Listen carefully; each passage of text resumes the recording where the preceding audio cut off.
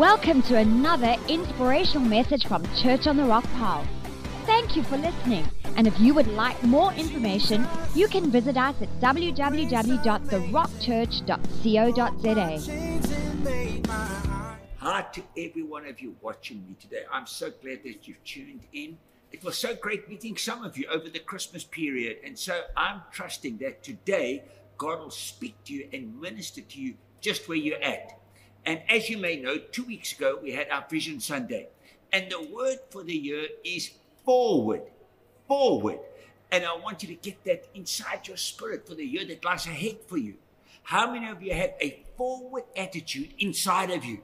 Because I believe God is doing something special in this season. So today, we're starting a collection of talks around Philippians chapter 3, where Paul said, I press towards the goal. In other words, I press forward, and we are pressing forward this year. You know, I'm not getting stuck in the present or the past, but we are moving towards everything that God has planned and purposed for us.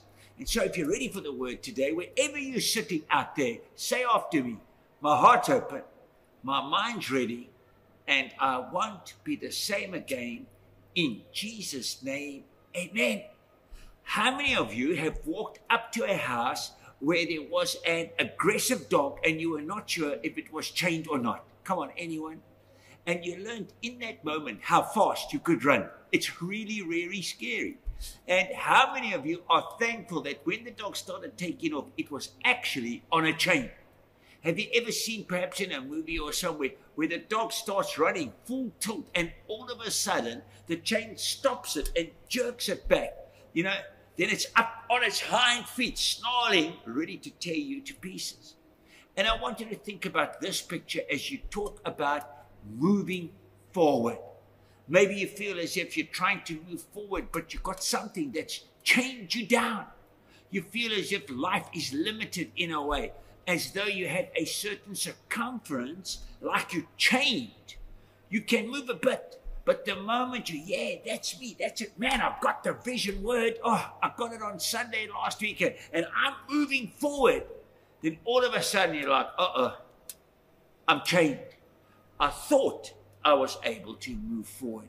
And the fear or whatever it might be yanks you back. Anybody ever feel like that? You know, I've tried this before, but anxiety pulls me back. Insecurity pulls me back. I've tried to move forward. I want to believe for the best in my life. And I want to trust God for breakthrough because God said it and I believe it. But then tomorrow head saying, well, I'm still chained and I still can't seem to move forward. You know, I'm always yanked back. So why should I even try? And I believe that one of the biggest things that chains us and will definitely hold us back if we don't get it fixed is our thinking. So today I want to talk about forward thinking. Forward thinking. The Bible says this in Romans 12 verse 2. Don't copy the behavior and the customs of this world. Listen to this. But let God transform you into a new person by what? By changing the way you, come on, everybody say it with me, changing the way you think. The way you think. And some of you think that if you pray more, then things will get you fixed and will come right in your life, you know. And listen to me, prayer is good. And as a church, we believe in the power of prayer. But if you just think that when you just pray, it will come right, and then it doesn't get fixed, you'll say, you know what, God didn't answer my prayers. No, maybe you didn't change your thinking. Or you say, I'll go to worship night, or you know, I'll do the 7 days of fasting and prayer. Let me tell you, if you have broken thinking, it doesn't matter how many days you pray, you will continue to live broken because you didn't change your thinking. If you have insecurity, you know, and it's plaguing your mind, it doesn't matter how much you pray for that relationship. You know, every time they hit the button of your insecurity, you're going to react and cause tension, and the marriage will never have peace. Are you with me? I want to pray for you, but I also want to help you. And Paul said the way you become a new person is by changing the way you think. He said, don't get stuck in the patterns or behaviors, the customs of this world.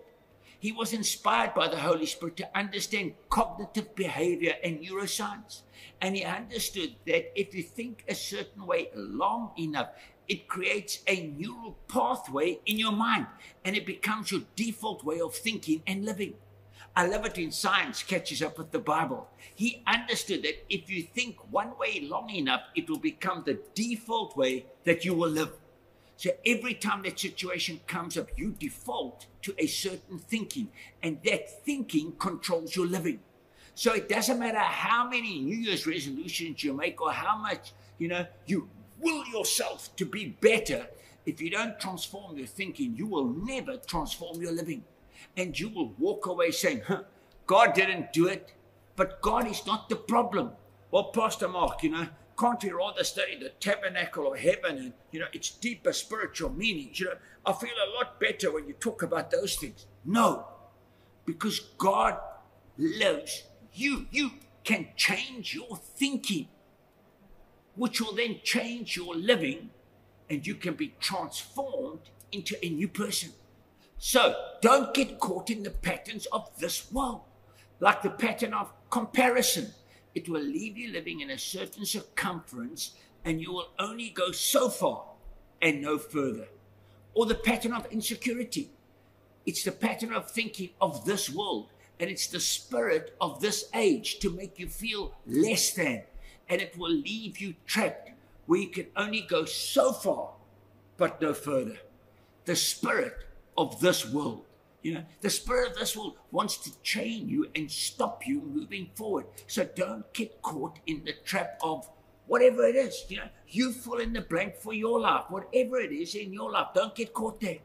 It will leave you only going so far, and that is not what Jesus came to die on the cross for you for. He didn't just die to give you salvation. Yeah, it's awesome. That's the starting point. That's his grace, and it's awesome. It's absolutely fantastic. A home in heaven. But he said in John 10:10, I've come that you may have life and have it to the what? To the what? To the full. As Jan shared last week, we see that when Jesus was ready to start his ministry, he walked up into the temple, and quoting from Isaiah 61, he said this. We're reading from Luke 4:18-19. It says, the Spirit of the Lord is on me, because he has anointed me to proclaim good news to the poor. He has sent me to proclaim freedom for the prisoners and recovery of sight for the blind, to set the oppressed free, to proclaim the year of the Lord's favor. And if you don't know what that is, let me explain it quickly. In the Old Testament, there was a year of Jubilee, which happens after every 7th Sabbath year.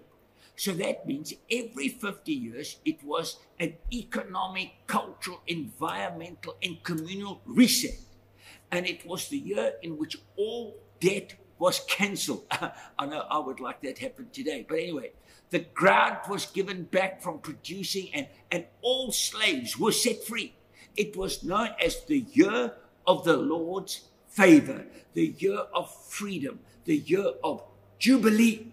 So what Jesus is saying is this: I am the Jubilee. I have come to set every captive free, to forgive every debt. I have come to declare the year of the Lord's favor, and it won't come on a calendar cycle, but will live every single day in your life. I've come to make that available to you. I am here, and the Spirit of God is upon me. I have come to declare freedom. In other words, we don't have to live chained. John said it this way, 1 John 3:8. The reason the Son of God appeared was to destroy the works of the devil. So how do we do that? What is the key that gets me unlocked and destroys those works so that I can go forward and not feel that I'm jerked back like a junkyard dog? Paul says in 2 Corinthians 10:3-5, for though we live in the world, we do not wage war as the world does. So if I'm trying to fight a spiritual battle with natural means, you will always lose. He says in verse 4, The weapons we fight with are not the weapons of the world. On the contrary, they have divine power to demolish strongholds. Here is what a stronghold is. It is a house of wrong thinking. A house of wrong thinking. So the enemy is wanting to sell you lies at some point in our lives, and we've all had this happen to us. The enemy knocks on the door of our heart, and we crack the door open, and he gets his foot in. For some, it was because somebody abused you, and the enemy sowed a lie and set up a stronghold, a house of wrong thinking in your mind. For some, it was because somebody spoke something over you. You're not smart enough. You're just stupid. Why did you do that again? What's wrong with you? You ugly. In fact, you will never, ever amount to anything. And the enemy got his foot in your door, worked his way in, and set up a stronghold in your life. You began to believe that lie, and now you operate from the place of that stronghold instead of operating from the place of the truth of God's word. The devil doesn't want you to hear this. Go study about heaven and the top. No. No, stop. You have to work at changing your default pattern of thinking, as Paul said in Romans 12:2. So Paul carries on in 2 Corinthians 10:5, and he says this: we demolish arguments. That's why a stronghold is a house of wrong thinking. It's an argument. And every pretentious thing that sets itself up against the knowledge of God. And we take captive. Somebody say captive. Come on. We take captive every thought to make it obedient to Christ. So Paul says this is how we win. We take every thought captive and we make it obedient to the word of God. An awesome verse is found in Luke chapter 11, 21-22. I'm reading from the Message translation. When a strong man, armed to the teeth, stands guard in his front yard, his property is safe and sound. But what if a stronger man comes along with superior weapons? Here's what's happening. The strong man, the enemy of your soul, has set up a house of wrong thinking. And he's been armed to the teeth, and he's stood guard. But what happens when a stronger man, Jesus, comes along with superior weapons? It says this: then he's beaten, the strong man, not the stronger man, at his own game. The arsenal that gave him such confidence hauled off, and his precious possessions plundered. I'm praying that what gave the enemy confidence in your life will be pulled off today. That some lies will be broken, some strongholds torn down in your life, and you won't live going, I can't go any further than I am now, I want to go forward, but I can't go forward. I'm just kind of pulled back all the time. So today, I'm going to give you some keys to unlock the strongholds in your life, to give you freedom so that you can walk into the destiny that God has for you. Keys to unlock momentum. Are you ready? Number one is you have to take back your thought life. Take back your thought life. Paul said in 2 Corinthians 10:5, and I take every thought captive and I bring it into submission to the word of God. Here's a revelation. Are you listening? This is important. You don't have to think every thought you think. Think about that. You don't have to think every thought you think. Listen to me. Not every thought you think is from God. I'm not saying there's a devil under every bush, but there are some thoughts that pop up in your mind that the enemy of your soul is trying to use to destroy you with. Come on. They're not from God. They're not from you. They're from the devil. And they seem so good. Oh, they're so rational. The Bible says this in Romans 8:65. Those who are dominated by the sinful nature think about sinful things. But those who are controlled by the Holy Spirit think about things that please the Spirit. So letting your sinful nature control your mind leads to death.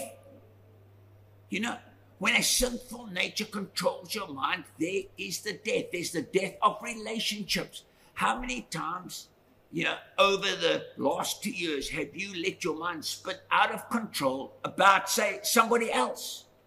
You don't know if what was said was true or not, but you created an assumption and made a decision about it. You categorize them without even having a conversation. Isn't it amazing how we all of a sudden become experts on other people's motives? Well, I know what they meant. Are you inside their head? Can you read their mind? When this sinful nature gets a hold of the mind, it leads to death. Trust dies. Relationships die. Passion dies. Purpose dies. Are you getting it? But it goes on and it says, but letting the Spirit control your mind leads to, how many are aware of this? Listen to it. It leads to life and peace. So you have to determine, I'm going to take back and take control of my thought life. I'm not going to let my mind run wild with every thought that I think, which literally means I'm going to stop sometimes and go, is that from God? Is that true? Is that what God wants me to think? What spirit is actually speaking to my spirit? Verse 7, for the sinful nature is always hostile to God. It never did obey God's laws, and it never will. Too many just let their thoughts run wild. Guilt, regret, self-loathing, anger, fear. Maybe you should set a watch over your life. Maybe set a watch every hour. And when it buzzes, you review the last hour and say to yourself, did I believe any lies of the enemy? Did I let any thought run through my mind that is not of God? And this is not a ritual or a legalistic observation. I'm just saying it might be good to start maybe every hour, then every couple of hours, half a day, leading to a day, then a couple of days in a week. Because what will happen is that during that time, the pathway and the patterns of your mind will be reformed. Because you don't have to think about every thought you think. If you do, the enemy will have a field day in the battlefield of your life, which is your mind. With me?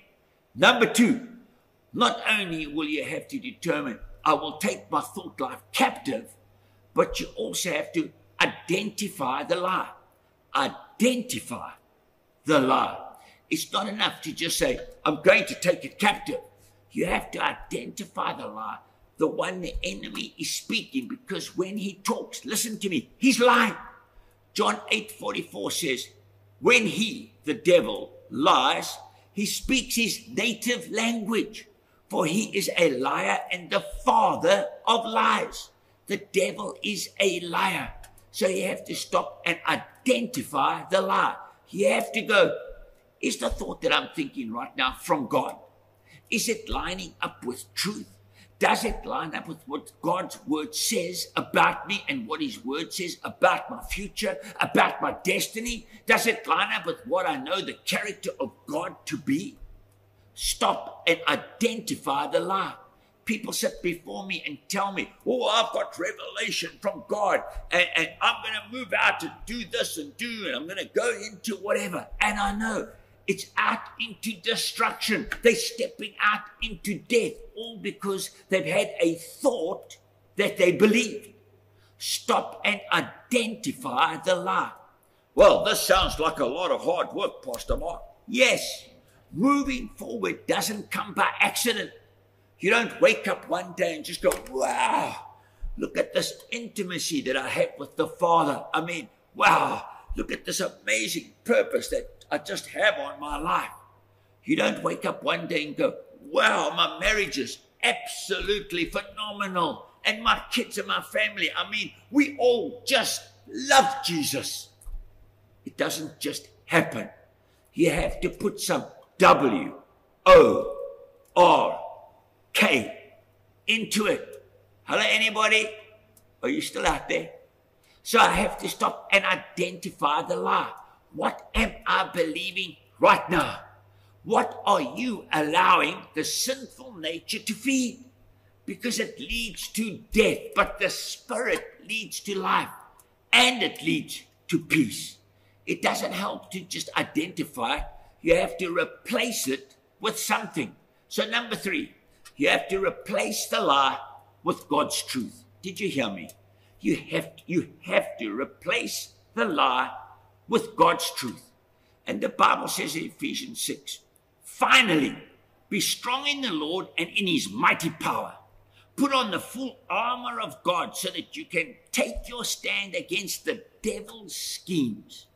Take the sword of the Spirit, which is the word of God. And what? And what?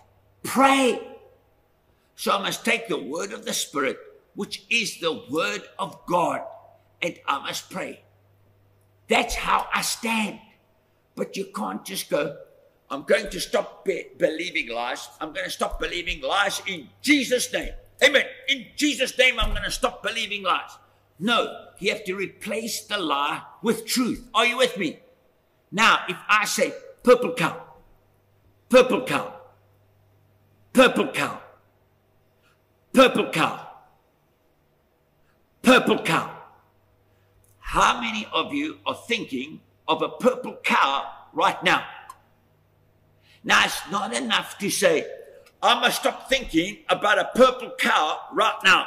Stop thinking about a purple cow. Stop thinking about a purple cow. Stop thinking about a purple cow. Stop thinking about a purple cow. No, no, no. I have to replace it. Orange elephant. Orange elephant. Orange elephant. You see, you can't just say, I'm going to stop being insecure. I'm going to stop being insecure. No, I'm going to stop being insecure. That doesn't work. First, you have to say, I know the plans that God has for me. Plans to prosper me and not to harm me, to give me a hope and a future. You know, for God so loved me that he sent Jesus into the world. Are you following me? You have to replace the lie with the truth.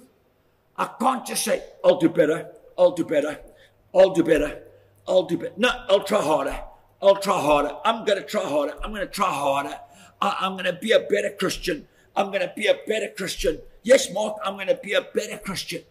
That doesn't work. You have to replace the lie with the truth.